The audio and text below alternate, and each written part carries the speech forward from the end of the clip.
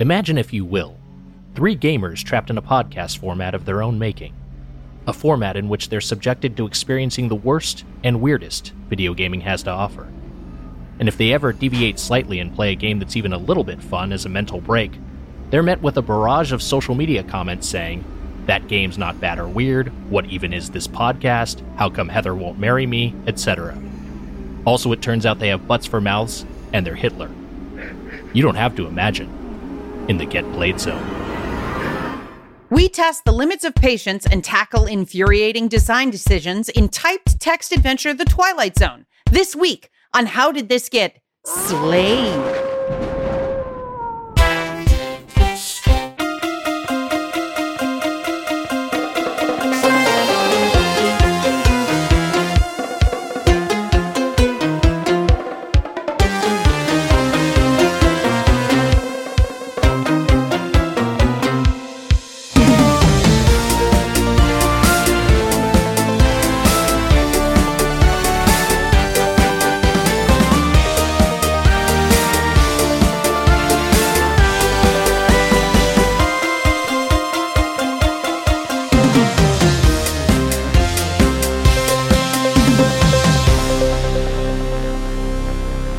Welcome to How Did This Get Slayed, the show where we discuss the worst and weirdest horror video games of all time for this month.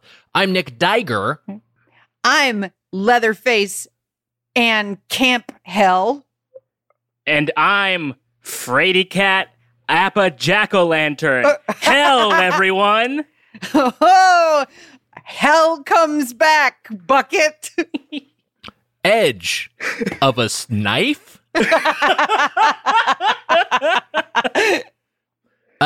This is our first October episode, so we're doing all horror games once more.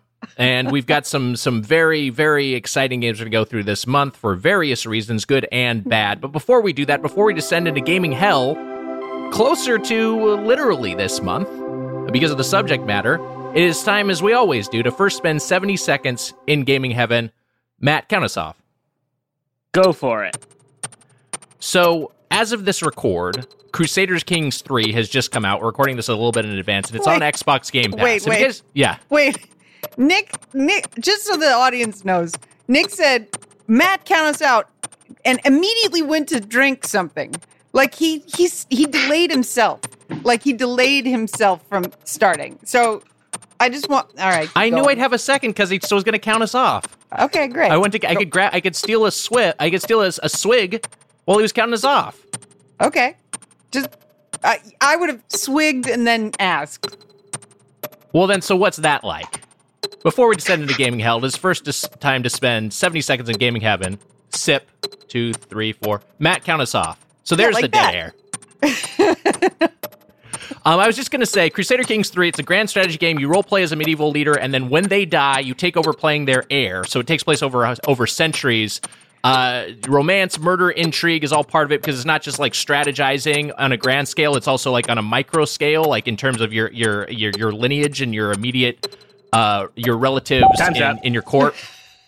I just wanted to say this because I did have something good to get to. That was it. That was your time. This game is an amazing. You spent too much time slurping. This game, it's because of you. If you hadn't said anything, no one would have known. But I want to say this. They would have heard. They would have heard the pause, and they would have been like, "What's Nick doing?" This is good, and this is worth getting to. This is worth taking some extra time. This is the 68th episode of this show. Yeah, it's so easy what to do. We just talk about a game for 70 seconds. It always gets derailed. Anyway, I was going to say, so it's like this amazing story generator because of these elements, because of this interpersonal intrigue that happens in your royal court. And this is one thing that I saw on this Crusader Kings subreddit. I played through this game a little bit. I decided I'm not going to stick with it because it's just going to take over my life. I know, but this is a great thing that happened. This wouldn't have fit in 70 seconds any way you cut it, man. Like this. I would have gotten to this. Okay. So anyway, Zach 7062 posted this on the Crusader Kings subreddit. Here's the title. The conquering of every holy site, the defeat of 3 crusades, the executions of hundreds of Christians so I could reform the faith to become a cannibal, all for this moment. And the dialogue box he has is execute, and he gets to kill Pope Gregorius VI and then eat him.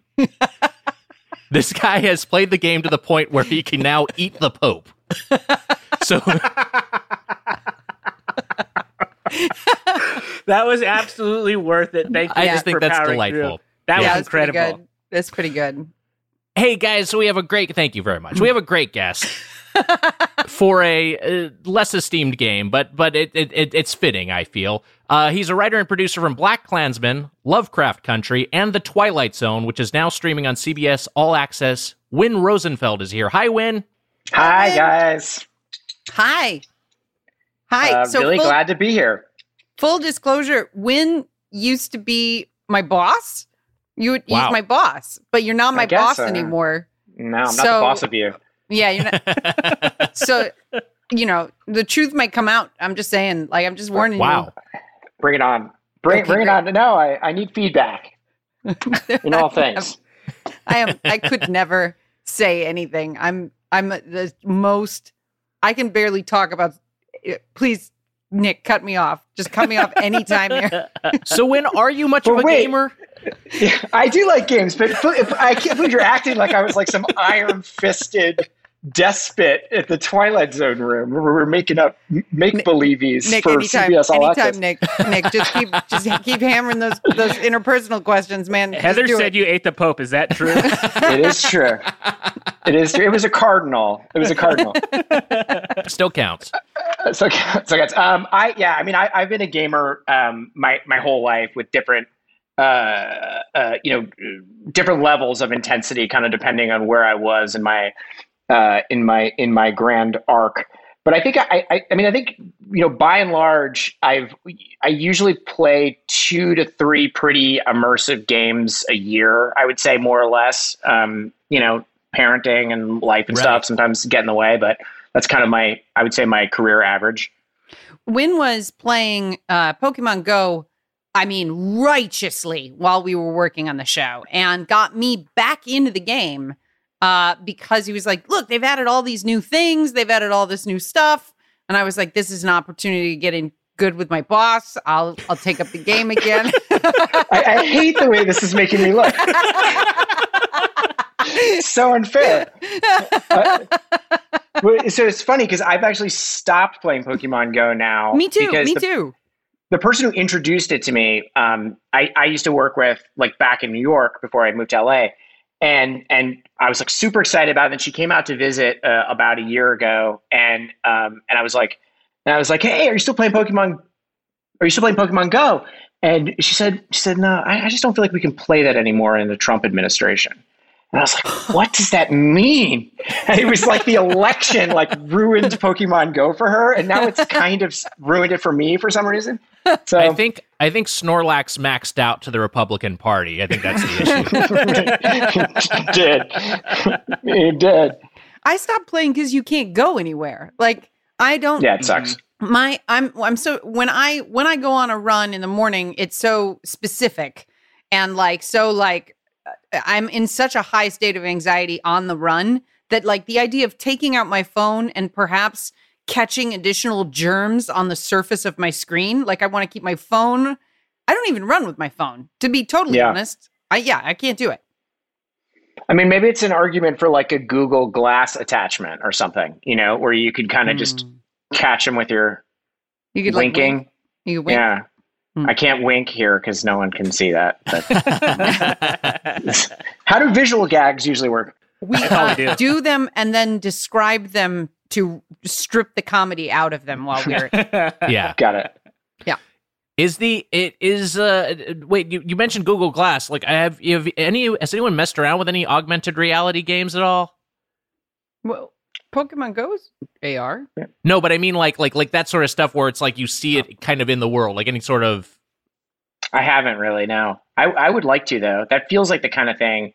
I feel like they should do a Ghostbusters one where there's just ghosts everywhere and you can bust them with your phone. That feels like that would be the best augmented reality experience of all time. As long as you are a dude doing the busting, I think that would work. I think if it was a woman doing the busting, I don't know that game would. I don't know that it would sail. It just doesn't make sense if the other way. But yeah, it just doesn't work. In fact, it makes me mad that anyone even suggest that. It's fucking disgusting. We got to move on. I'm sorry. Hey,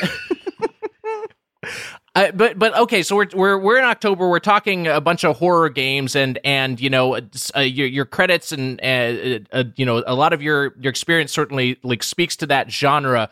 Do you like horror games at all? Do you have any favorites? Love them. I mean, did you guys ever play Phantasmagoria or Phantasmagoria 2? You know, I never played Phantasmagoria, but I really wanted to as a horny teen because I knew it was a little lascivious. But I do remember that era of like Sierra Adventures when they started to up the production value, and that one has live action, I believe. Yes, and it was like crazy. It was like all kinds of bondage and weird shit, and like, I mean, I would play it with and like blood rituals and lots of straight, like, you know, jump scares, and I mean, it's probably terrible in retrospect, but I mean, that was the one that really got me to this place of like, you know, it got me to that place where I was like, well, the really amazing thing about being scared in a video game is that you are in control of the horrible thing that's about to happen. So like, I have to now choose. I'm on the hook. I have to open that door to go into that scary room. And that is just, I've always just totally responded to that. So like the Silent Hill games, particularly Silent Hill 2. Oh, hell yeah. I mean, I just love that vibe, that feeling. And I mean, I even played, I don't know if you count Alan Wake, but something like that was a game that like gave me the creeps in a pretty fun way. I haven't played Alan Wake, but I'm familiar with it. But it's a game that comes up if you're looking for like Twilight Zone-esque games. Yes. And I'm not sure if that's that you got a reaction like that. Absolutely, yeah. I mean, it definitely plays with juxtaposing like really, really grounded, almost at sometimes tedious gameplay with moments of like pure surrealism and shocking twists that you kind of only appreciate because you were doing something so mundane for so long. Right. Which is kind of the Twilight Zone. Normal people and fucked up shit happening to them. So beyond, because Phantasmagoria, you know, a horror game, but also a graphic adventure game, and that's kind of what we're playing through this week. You know, it's a text adventure, but it is, you know, that is a I don't know, man. I would not describe this game as graphic nor adventure, or maybe not even a game. It's barely any of these, but it's technically a text adventure that has graphics. But you know, the graphic adventures as a genre, do you have like you know, is there anything like that? Like, was that ever a genre that you were into beyond Phantasmagoria? I mean, I did play Zork. Okay. Yes. Which was, you know, the sort of, I think the granddaddy or, you know, of that genre. You know, most of that period when those kind of games, or I guess Myst I played, I don't know, does that count? Sure. Yeah, that counts. More or less, right? I mean, yeah. A lot of the Sierra games that were like, you know, I guess that's more point and click though than I think not like I mean, some of the Sierra games had text parsers, but I think they all fit under adventure games. I think absolutely the Sierra games are the kind of thing I'm talking about. I always think of LucasArts games because I was in the same way that I feel like people were either allied with Nintendo or Sega in that period. People were either allied with LucasArts or Sierra in the adventure genre. But what were some of your favorite Sierra games? I mean, the King's Quest. Yeah. I mean, that was a pretty amazing series. I mean, that was like because I was a Zelda kid, right? Yes. So like that was the thing that really informed everything for me. I mean, and so that, you know, it certainly that has its own like, old timey D&D vibe to it that I've always just kind of enjoyed in games, which I guess makes me the most basic white dude in America, but it is definitely what hit me first. So I think so like the other iterations of those games like Police Quest and Space Quest didn't ever hit exactly the same way. They might have just not been as good a games though in retrospect either, but I think I've always been essentially chasing the dragon of the 8-bit Legend of Zelda in kind of one way or the other. It's interesting because the 8-bit Legend of Zelda and, you know, Breath of the Wild like those games are kind of, you're filling in a lot of the blanks, I feel like, narratively as a gamer. I mean, there's more in Breath of the Wild, obviously, there's more of a story, but it is a lot of like, you're just exploring and making it your own. Whereas I feel like, graphic adventure games and text adventure games are so much like, just like, here is you're just trying to connect the dots of this existing narrative. But yeah, I think they both have their own appeal. I'm curious. So, but kind of on that note, kind of directed, kind of like connected to that. Did you you talked about you play like 2 or 3 big games a year? Like what do you gravitate towards? Do you like the open world games? Do you like the Breath of the Wild? I mean, I guess do you like Breath of the Wild? I love Breath of the Wild. I absolutely devoured that game. I mean, in a sick completionist kind of way. I mean, really at the cost of a lot of sleep. But I utterly loved it. But also like I've been playing. There's other things that sort of scratch that same itch for me. That are like I love turn-based RPG games like. Dragon Quest 11, as I'm still in the middle of right now, and just like I love that. Like, great, yes, give me that inventory management. All right, like I love that kind of stuff too. So, I mean, those have been 2 really big ones this year for me. I finished Red Dead, and then I guess those were the big ones this year for me.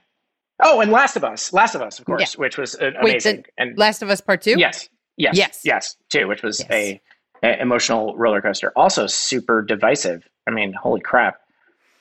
Yeah. It's if you are a intelligent. Yeah, this is gonna go well. Backlash-proof Campbell, they call her. Too big to fail. but you're right. I mean, there is a weird thing about that game where it's like it does show you the limits of like what people mean when they say they want to be challenged. Sure. And like we kind of do draw lines like in like what we think our art and games are, like where we think those borders should be and what's like appropriate and what isn't. And I was very disappointed by a lot of the backlash of that to that game, because it was like, well, fuck, like, so you're just saying that you're not allowed to do that in this medium? Nothing makes me more mad than that, I think. I also for me, and not just to turn this into the Last of Us chat yet again, but I will say that like I think so much of it is I had my own expectations of the game going in, and it's so hard for me. The big thing is Star Wars. It's so hard to shed my pre-existing expectations of what this thing is going to be or what it even should be, and evaluate on those terms. And I feel like with game sequels, so often you're just getting like more of the same. Like here's the same thing you like. We're going to give you a new iteration of it. And so like when you're changing so many things on like a fundamental level, yeah, I mean, I think it's tough for a lot of people to evaluate in the terms of like, oh, this is the thing that it is versus like this is not, as opposed to this is not delivering on what I expected this to be. I don't know, what were you going to say, Heather? I was going to say, well, I want to just respond to what you just said, which is that as long as you don't feel entitled to be told a certain kind of story, then any story you're told is a story that you're being told. Like you are the audience and the recipient of a story. And I think that too often in a culture where we all get what we want, we then feel entitled to what we want, as opposed to, and I don't mean get what we want on like a political, cultural level. I mean like on an entertainment level. Like if you want a Funko Pop of like a background character in a Deep Space Nine episode, you can buy it. So like that same sort of mindset probably lends itself to us feeling entitled to stories being told some one way or the other. But Last of Us Part 2 is The Last Jedi in that they are both remarkable pieces of art enjoyed by smart people. I just want to follow up on one thing you said. I want to say that, Nick, that was an incredible Heather impression. You sounded just like me when you were talking just then. That was wild. Yeah, that was nuts. I got a few things I can do. One is sound like Heather and say things that will make people mad at me.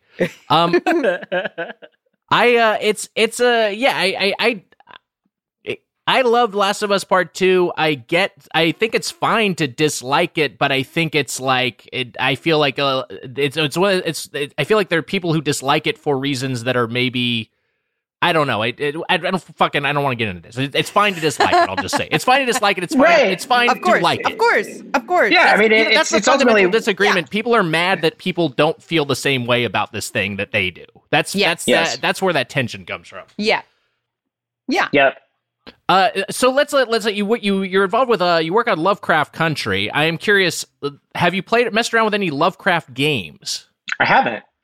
Are there good? I didn't even know there were any good Lovecraft games. Actually, there is a Call of Cthulhu a pen and paper RPG that is very good. That I actually played a lot, not a lot, but I played a decent amount when I was a kid, and I think is probably just it's interesting just from a like reading like the the rule book monster manual sort of standpoint. Like it's just got a lot of like Lovecraftian world building in it. But then there's this other game I played recently that Darkest Dungeon, which has like a lot of like it's more Lovecraft inspired. It's kind of got like eldritch horrors and stuff. It's got those sorts of elements, but it's very much not like directly derived from Lovecraft. But it is very good at like it's basically like this dungeon explorer where you go underground. Or you go into dungeons, you go into various areas to search and kill monsters and retrieve loot. But your character's like mental state is as big as big a priority as their survival, because they can like absolutely just lose their minds. Like they just see a being with enough tentacles and they just like they can't function anymore. That's fun. So, yeah, it's kind of fascinating from that standpoint. It's also just like super duper hard. But I love that. Because there's like so much of like, I mean, like one of the things about video games, right, is that you're seldom doing things you would actually do in real life, and you're not really reacting in the way you would actually react in real life. And so it's like that. How do you like if you see a monster in like a pyramid head in Silent Hill, you're just like turn around and walk in the other direction. But it would be, I love the idea of like feeling like, oh shit, no, you're hampered by just straight up animal fear is pretty, that's a pretty cool mechanic, I think. Anyway, I'll play it. Yeah, like it's awesome. I think it's worth it's worth digging into. I'm all right. Let's move on to Twilight Zone because we got a lot. By the way, just one other thing on that, just really quickly. Yes, please. Just curious. Not the best title of all time, though. Darkest Dungeon. That's got to be working against them. I mean, it almost feels like there was like a rival gaming corporation that came out with Dark Dungeon, and just the day before it came out, this game said, "We're gonna beat them. We're gonna one up them, kid." The price is right at them. Fuck. Yeah. Dungeon doesn't even seem dark anymore. Yeah. Let's talk Twilight Zone a little bit. Beyond games, I feel like this is adjacent enough. How do you feel about the Twilight Zone Tower of Terror? Pretty fun. It is a silly, but it's a fun ride. I mean, it's to be honest with you, it's been kind of a minute, but right. I love spooky. I just like spooky things, and so it always did the spooky for me. I got the spookies from it. What do you think is the best Twilight Zone experience that isn't the Twilight Zone? So, for example, great question. The Sixth Sense, or like I'll here's how wide this blast radius is. Mm-hmm. The Sixth Sense is a movie, or the abandoned playground in Chernobyl, the location. Like those are your bookmarks. Anything that's in between. Wild. I'm going to say the summer of my life, 2014. I can't give you any details, but based on those parameters, that's the answer to your question. Great.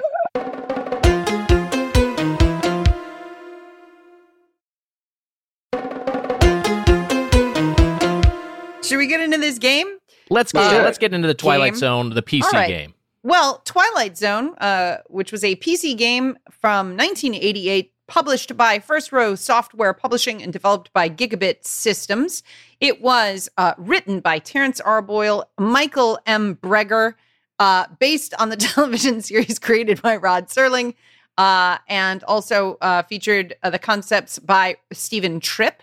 To put it in context, in 1988, other video games that came out were Super Mario Bros. 3, Dragon Quest 3, Mega Man 2, Final Fantasy 2, Altered Beast, Ninja Gaiden. This was an excellent year for games. Oh, yeah. Those are all so good.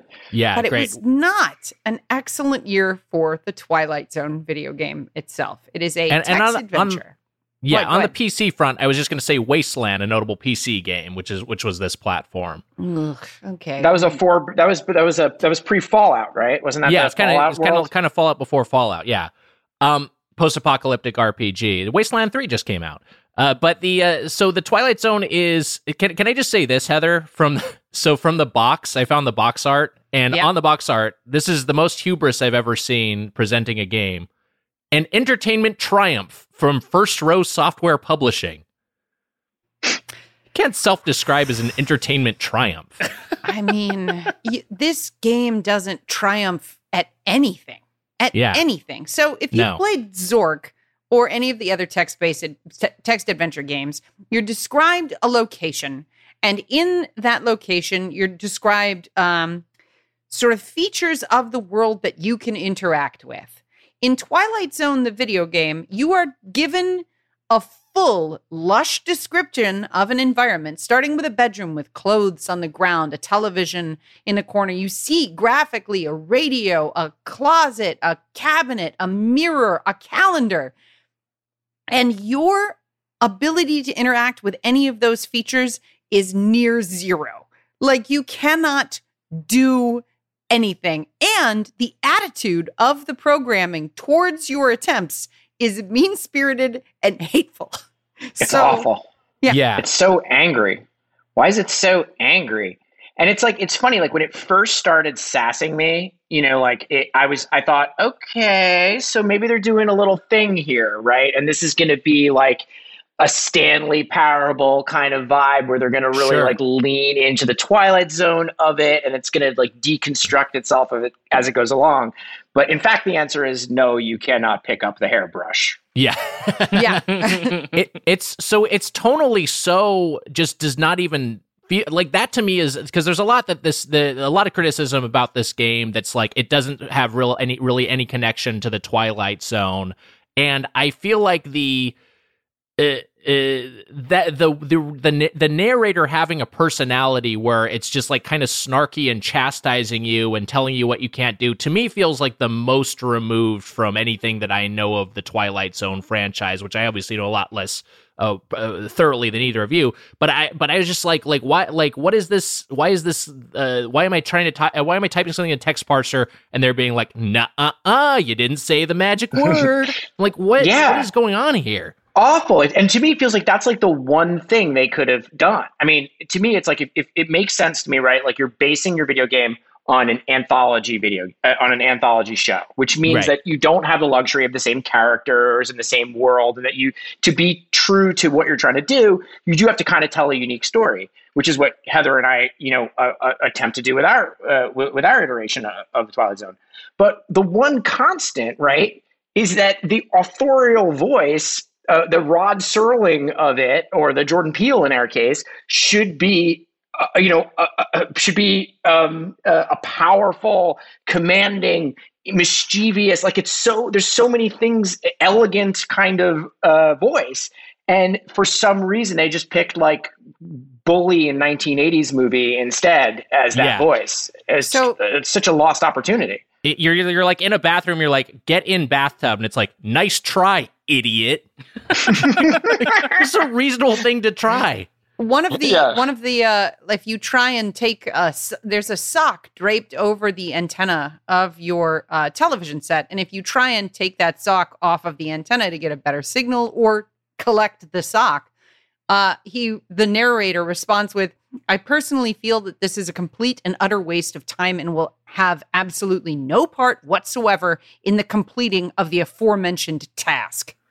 Like it's, and then if you try it again after that, it's like, look, I get that you're trying to jack off. This ain't that kind of game, you fucking freak. And then if you do it again, they're like, all right, you can jack off. And then afterwards, it's like, you're disgusting. I can't believe you did that in front of me.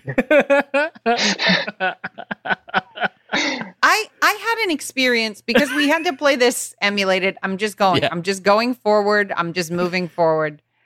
I had an experience while playing this game because we had to all play it emulated, where I looked at so there's a travel poster in the wall or on the wall.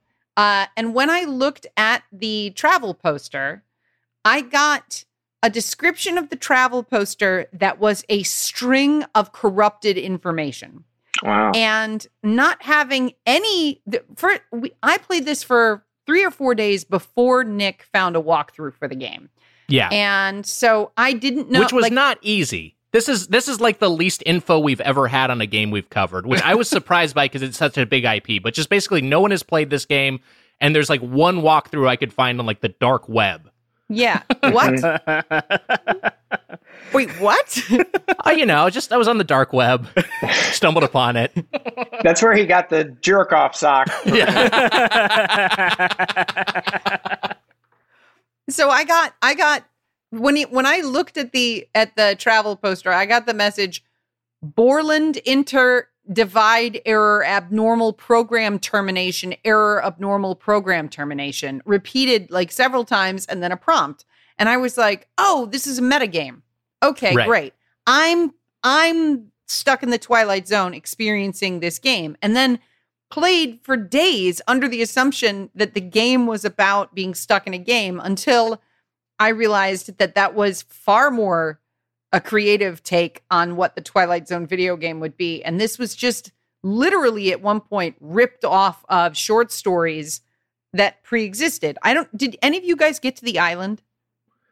As far as I got I got to I got through the quest with the king, and then the game where you find the sword, you give the sword to the king. After I gave the sword to the king, the game hard crashed. So I think the island is after that, right? Because the island is kind of, from what I read, it's like it's like the most dangerous game. Is that the kind of what you're playing through? It is exactly the most dangerous game. Like it's not like a spin on it. It's the most dangerous game, and there's no take. There's no like.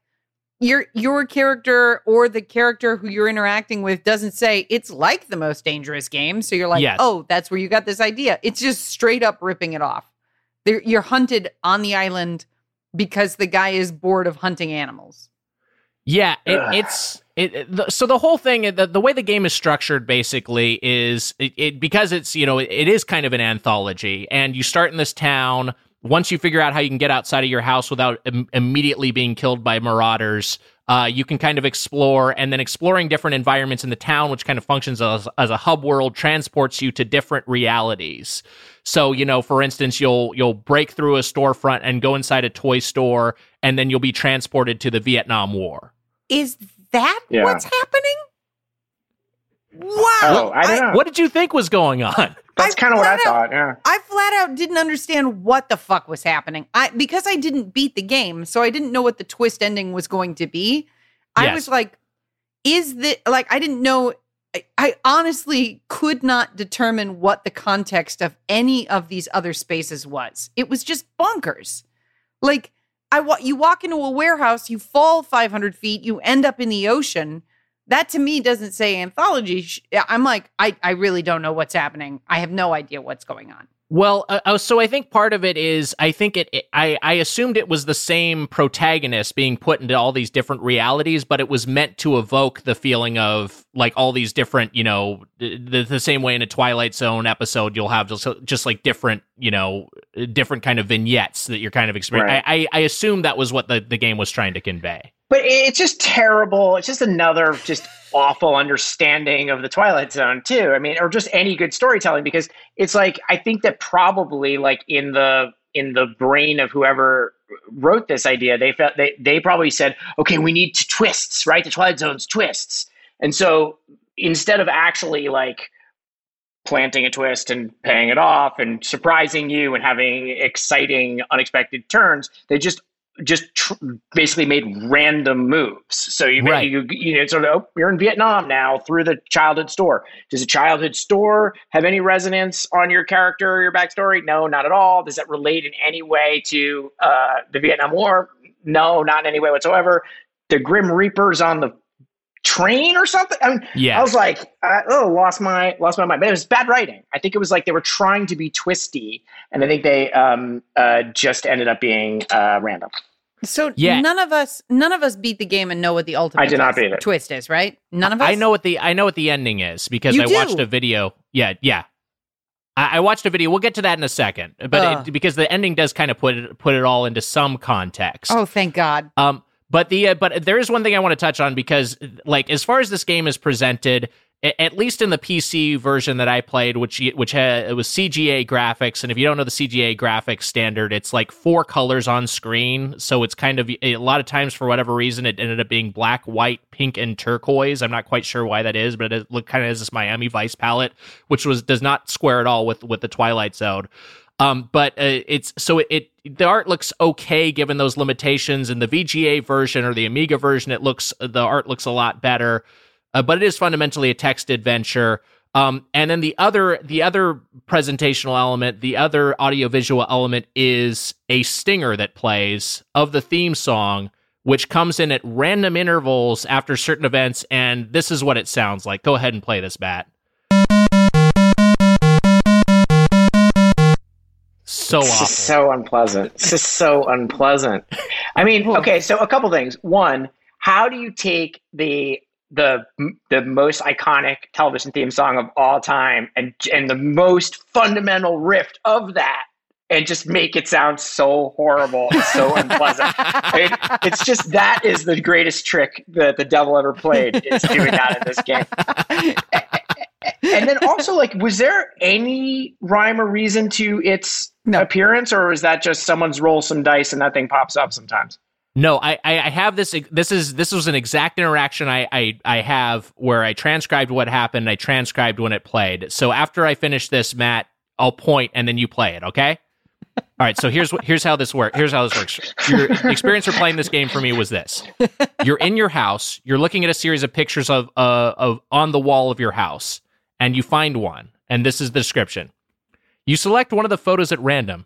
It's one of your baby pictures. And if I may, I would like to comment on what a cute baby you were.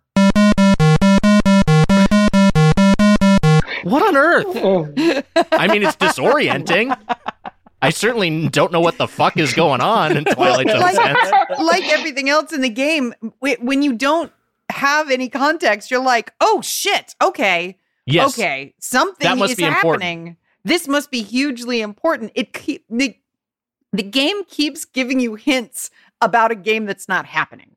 And in that way is kind of a Twilight Zone game, because you're constantly on edge about why anything is important. Like the toy store that has nothing to do with you.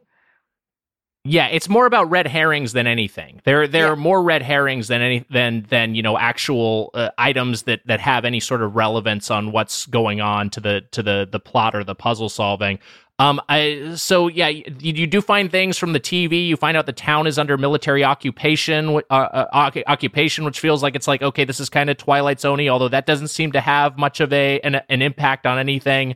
Can I interrupt and say that? Yes. So the first room, you have a television and you're naked and you put on some tie-dye clothes and some jeans, and then you turn on the TV and you get a repeated message of a military occupation. And I was like, at this point in the game, the writer knows what they're doing.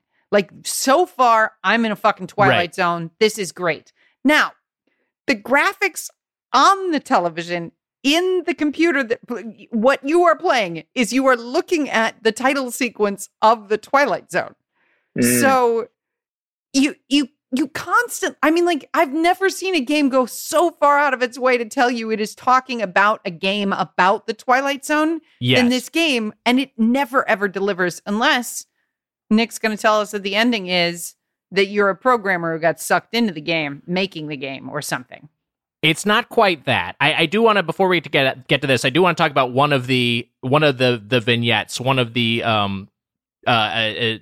stories which happens. So at one point you rescue a girl from a burning barn. You come outside. Her mother gives you a set of car keys. You use those to start a truck outside, and then instantly you are in the middle of a Formula One race. Yeah. And as far as I can tell, here's what happens in the Formula One race. You take a single lap around the track, you win, you stand up on a podium, you are given a trophy, and that's it. There is no...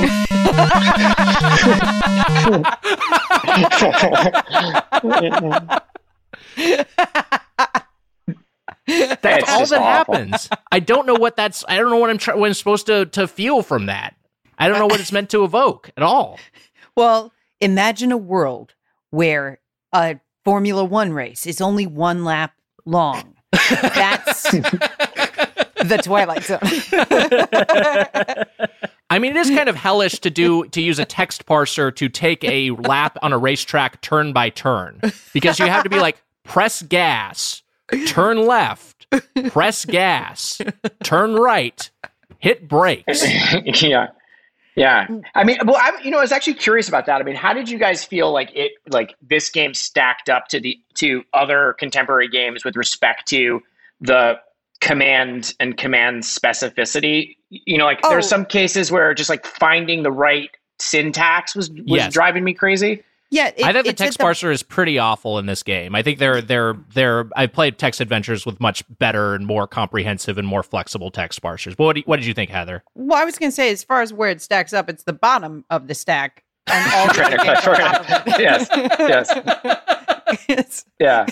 I mean, when Nick finally gave us a walkthrough, eons after I'd made it to this fucking island that I couldn't get, I got stuck. I don't know how you did that, by the way. I played with Mary, who's constantly not a character on the show, but is a character in the show. And Mary loves text adventures, loves them. Her favorite kind of game. She will brute force her way through every single encounter by trying literally everything. And it took us like a couple of hours to get out of the house, because every time you exit the house, you die. And then finally, she or I was like, it's got to have something to do with the money. He keeps taking your money. We figured out how to get out of the house. And from there, it felt like everything else was easy because you understood how specific and weird the game was. But when you get to the island, you meet up with this like rich dude in his mansion. And he's like, well, welcome to my mansion. And it is such a pleasure to have you here. And anything you do after that interaction kills you, unless you say thank you. And when you die, the dude is like, I'm so tired of people without manners.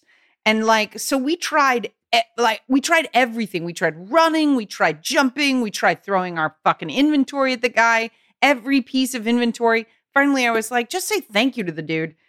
And Mary types thank you. And you have to do it like 6 times. In like the next 6 interactions or some shit, you have to keep saying thank you to this guy. And then finally he gives you a bedroom and he's like, all right, I'll hunt you tomorrow.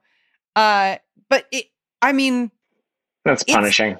It's so punishing. She loves, like, honestly, I have a screenshot. I want to show you guys a screenshot here. How do I screen share? Let's see, share screen. Okay. And I want to do this one, share. So this is a screenshot of Mary trying to figure out what you do with the photos. Like, it's just like string of look at photo, look at photo, look at photo, look behind photo, look at photo, look at photo, read gravestone. That's how she plays these games, which is how we got as far as we did in the game. Because wow. Yeah. Yeah, you were just kind of brute forcing it seems. Yeah. Yeah, I mean, I lucked out by putting paper in amulet. That was just a joke too, and that somehow was how you blind the Grim Reaper on a train or something. Yes. I was like, that old trope about putting paper in amulets. And then it's like, there should be something written here, and there's not. I mean, it's a nightmare. It's really a nightmare, and I'm really sorry that we did this. Well, it was your idea, dude. It was your idea. I know. I was trying to be on brand. Let's talk about the ending a little bit. And the only reason I know this, a big shout out to Umbrella Terms on YouTube, who has a really nice video on this whole, honestly, like this whole, it's like an 8-minute, 29-second video that details the deficiencies of this game and the few things it does right really, really well. We should link to this.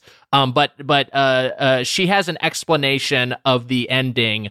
And I think it's honestly, I think we should just play this because I think it'll be better than my summation of what she says. So let me go ahead and share this real quick. The Twilight Zone text adventure is not an enjoyable experience. But surprisingly, the ending recontextualizes the game in one of its few redeeming factors. Once the player enters the door unlocked from the final puzzle, they are greeted by a stadium of aliens. They are congratulated on passing the aliens' test, saving humanity from destruction and allowing the player to go home. They return home, but not before hearing the aliens laugh as they leave. Their home appears normal, but once the player tries to open the window, they realize they are in an alien zoo full of exhibits of other planets. The end. So, the arbitrary scenarios, the strict required actions, the bad controls, all culminating in a conclusion as hostile as the rest of the game. So it sounds like if you play through like this whole thing, you kind of get a fuck you that resonates in the same way that a good Twilight Zone episode does. But still a deeply frustrating experience, even for someone who played all the way through it. Do you guys know that this is a little bit of trivia, that this Twilight Zone is actually the second Twilight Zone video game made, and the first one was released a year earlier in 1987. Wow. Oh no. So I'm gonna share screen again and then describe what I am sharing on to our listeners. Here we go.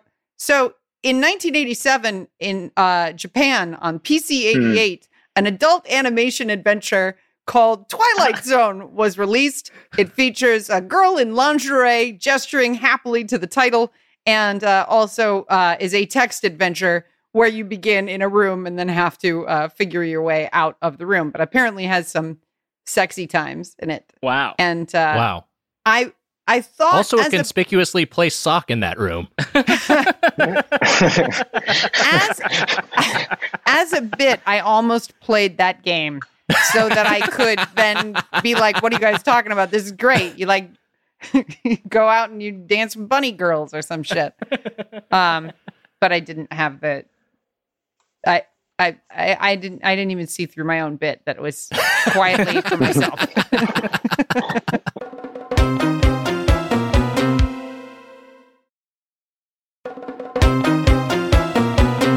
Well, we should get to our final thoughts on Twilight Zone, the game, the PC game, not the 87 one, the 88 one.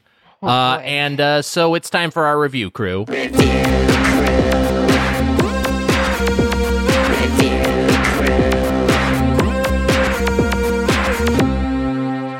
Review crew.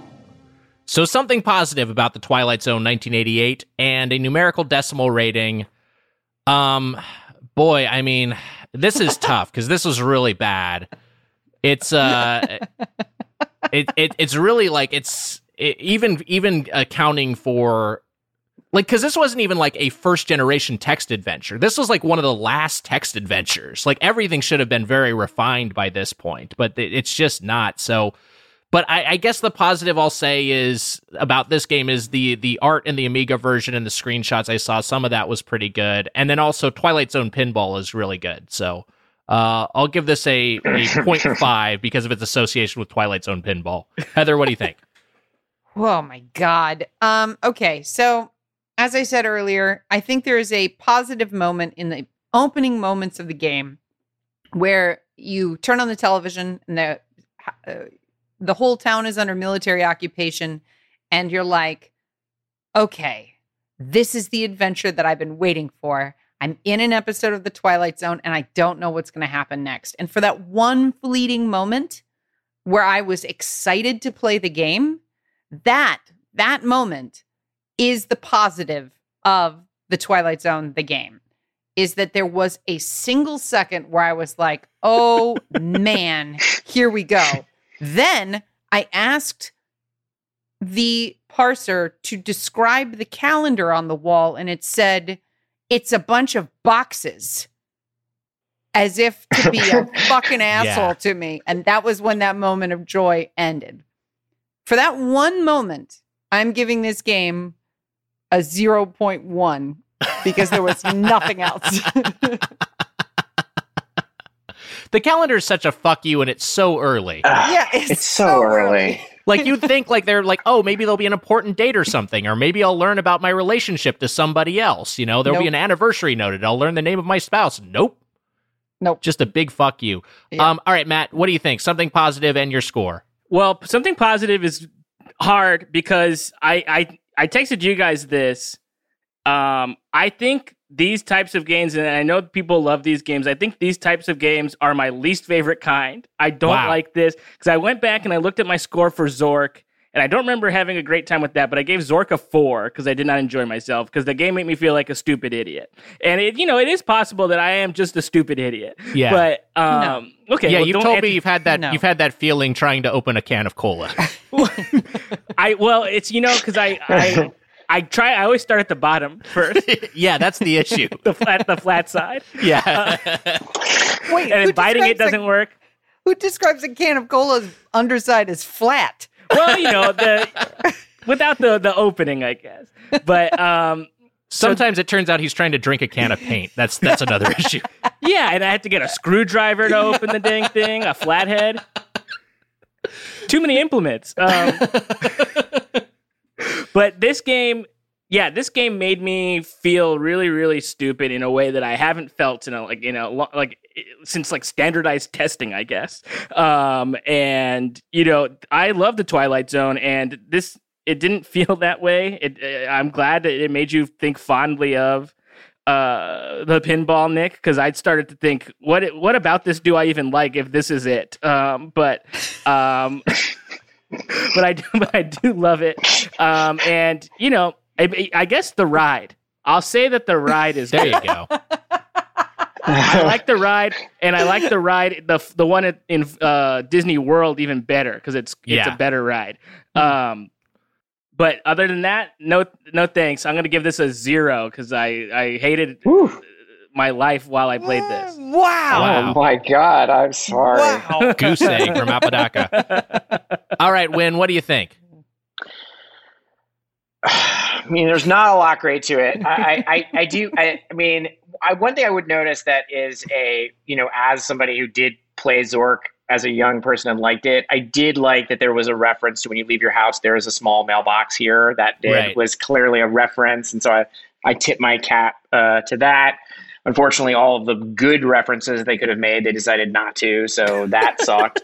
I did get a genuine laugh at, so you pick up a brick and then you walk a couple of blocks and then there's just like this just chunk of text telling you how you pass by the childhood candy and toy store of your youth and it fills you with feelings of excitement and nostalgia and, making you feel like a kid again. And the correct thing to do in that instance is to throw the brick through that window. That just makes me laugh.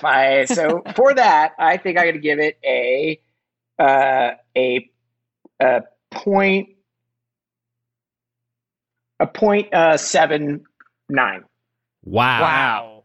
Harsh scores all around. Is this the worst game we've played? It might be. It might be. Like, statistically, it might be. It's pretty bad. It's certainly it's kind of the least playable, I'd say. It's just so clunky and by being a text adventure already, that's already makes it a tough to play. But then by having such obtuse solutions and such a poorly implemented parser, it's very, very unfun and very unsatisfying. So this might be the worst. It's certainly in contention. Yeah. But hey, those were our thoughts. But perhaps, Heather, maybe we're wrong. Maybe we're wrong. Maybe got some reviews from. No, I don't. I mean, like I've got a couple. Nobody anywhere.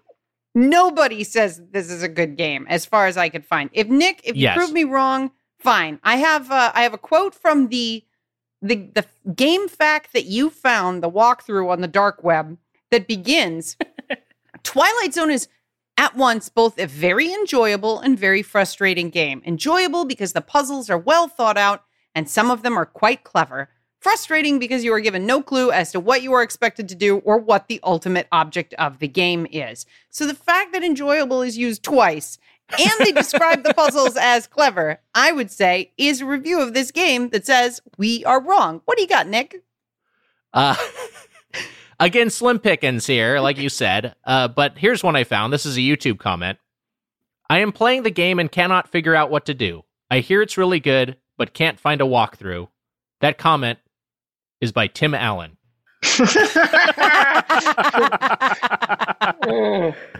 I'm gonna assume it's the same one. Yeah, I'm not. I mean, like, I'm not. There's nothing that can top that. There's nothing that can top that. I mean, like, everything else I found was like, wow, one of the worst purchasable adventure games I've ever played. The response to Examine Calendar is a series of boxes with numbers in them. Who would waste their time playing this? Or is there a help to playing this game? I can't figure out what to do. It won't even let me operate switches, doors, and all that. Someone make a long play. I am lost. And then another one says, just be aware, this game will crash. Yeah, that was the thing for me, because I mentioned that it crashed after the whole king sequence where you have to solve a bunch of riddles in a dungeon and you retrieve a sword and he gives you a gem, and then as soon as I was getting transported to the next scenario, it hard crashed, and then when I loaded up DOSBox again, it wouldn't let me restore my save, so I was just like, fuck it, I'm not playing this game from scratch again to potentially have the crash in the exact same portion. But yeah, apparently the only stable version is the one with no graphics at all, just playing it as a pure text adventure. I have one, speaking of the references that Win touched on, I actually have a review that is contemporaneous with the game's release. This is from May 1989, Game Players magazine, which I think is a UK publication, and has some, points out there are some references in here. So I'll just read a little bit of this. There's no single plot to follow in the Twilight Zone since it's made up of unconnected scenarios. Though uncredited, the game combines the pilot element of the series, Where Is Everybody?, with Richard Connell's classic short story, The Most Dangerous Game, which Heather mentioned, and another Twilight Zone episode, People Are Alike All Over, starring Roddy McDowall. As a result, fans of the series will know what's around many of the corners, which may please some people and annoy others. Still, fans will appreciate the inside jokes. For example, streets in the city are named for Richard Matheson, writer of such episodes as Nick of Time and Nightmare at 20,000 Feet, Buck Houghton, producer for the first 3 seasons, and Bernard Herrmann, who wrote the theme music for the first season. One location in the game, Duvall's Toy Store, where you throw the brick through the window, seems to be named for Robert Duvall, who starred in an episode called Miniature. That seems like maybe a leap. But yeah, that's basically the I guess the fan service in the game is some signage and street names. It's like somebody took a TV Guide cover story of the Twilight Zone and ran it across a cheese grater and then pulled out anything that came through. No, let me try again. I can beat that. It's like somebody came out of a coma in a hospital where the Twilight Zone marathon had been playing and just was like, Mathis. Does that work? I don't know. Oh boy. I mean, we're not being like, this game was never good, right? This is not just because it's 2020, right? I mean, this wasn't good at the time. It wasn't good. People spent money on this and must have been angry. If this was well received at the time, I think we'd get more from the nostalgia contingent, who was like people weighing in who were like, "Hey, I played this game. Hey, this was pretty fun." It maybe hasn't aged well, but there's really none of that with this game. There's no fan community who seems to have any fond memories of it. Somebody on Twitter said that they were like, my uncle had this game and we almost punched the computer in frustration, and that was like the majority of anybody being like, oh, I have a memory about this. Wow. Yeah. Yeah. Well, hey, I think it's time for the question block. All right. This one's from @num3rc. So number C on Twitter. What is happening? I don't know. This game got me feeling mad. If the rest of mankind is wiped out, what will you have time enough at last to do? So a reference to the episode of the Twilight Zone. Good question. I mean, I've honestly just thought like catch up on my backlog. That's been I've done some of that while I've been unemployed during COVID, and by unemployed I mean just like really only doing podcasts, not doing any other work from home, and so I've had a little bit more free time than normal, and it is fun, but then when you actually examine your backlog of games to like you're actually like, okay, knock that one off, what's left? It's like, oh shit, like 400 other games. I just like, it's an impossible task. I will never complete this. I could make this my life's work to play through every game that I've ever wanted to play, plus all the new releases, and it would be impossible. There's no way I could ever do it. So I guess that would be my answer, but I think I'd also be so I think I'd be so upset when I realized that the task was ultimately a futile effort. I don't know. That's my answer. What do you think, Heather? I was heavily affected by Chris McCandless' story, Into the Wild, and he scratched into the side of his bus when he died in Alaska in the middle of nowhere after like retreating to the wild and like trying to live off the land. He inscribed in the bus, happiness is only real when shared. And that sentence has haunted me. So wow. I think that the true horror of being if I'm the last person around, there's nothing I'd want to do, because what would you do? I mean, maybe I'd go to a museum and like touch all the art, but like only because you aren't allowed to. Like, I can't think of, no video game would be enjoyable. No book would be nice. I mean, I'd have a dog. I'd have a real good dog, I think. And that would be it. This question really made me sad. That's one of my worst nightmares, is being the last person alive. Wow. For what it's worth, I would build a robot.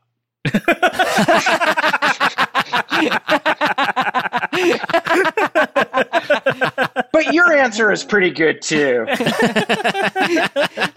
Hey, Win, the first thing it would say to you is like, finally, you've created me. And you're, oh, no. Exactly.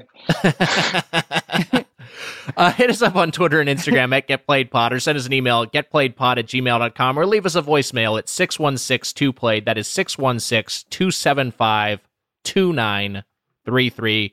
Win Rosenfeld, thank you for coming on the show. I thought this was, I honestly, like, the game sucked, but this was, I thought, a delightful topic of conversation. Thank you so much for being here. What would you like to plug at this time? Watch The Twilight Zone on CBS All Access. Watch Lovecraft Country on HBO Max, and watch Hunters on Amazon Prime. Candyman is coming out soon. Worked on that too, and I don't know. I guess that's basically. Wow, that's it. It's a low. Didn't have an ending. That's a great run of projects, and you just were like, I don't know. You sounded like me. You sounded like me, man. Yeah. Well, I feel like I inflicted this game on you guys. I feel terrible guilt about that, but it was quite enjoyable. That's the show. That's the show. No, that's what we do. The listeners like to hear us suffer. Yeah. They don't like when we have fun. Yeah. Right. No, they're everyone's gonna be like, oh, great. I hope they do this game again. That's what. Well, it's time to find out. Matt, what is next week's game? Next week's game, Maniac Mansion. Goodbye, everyone. Goodbye, Bucket. Edge of a knife.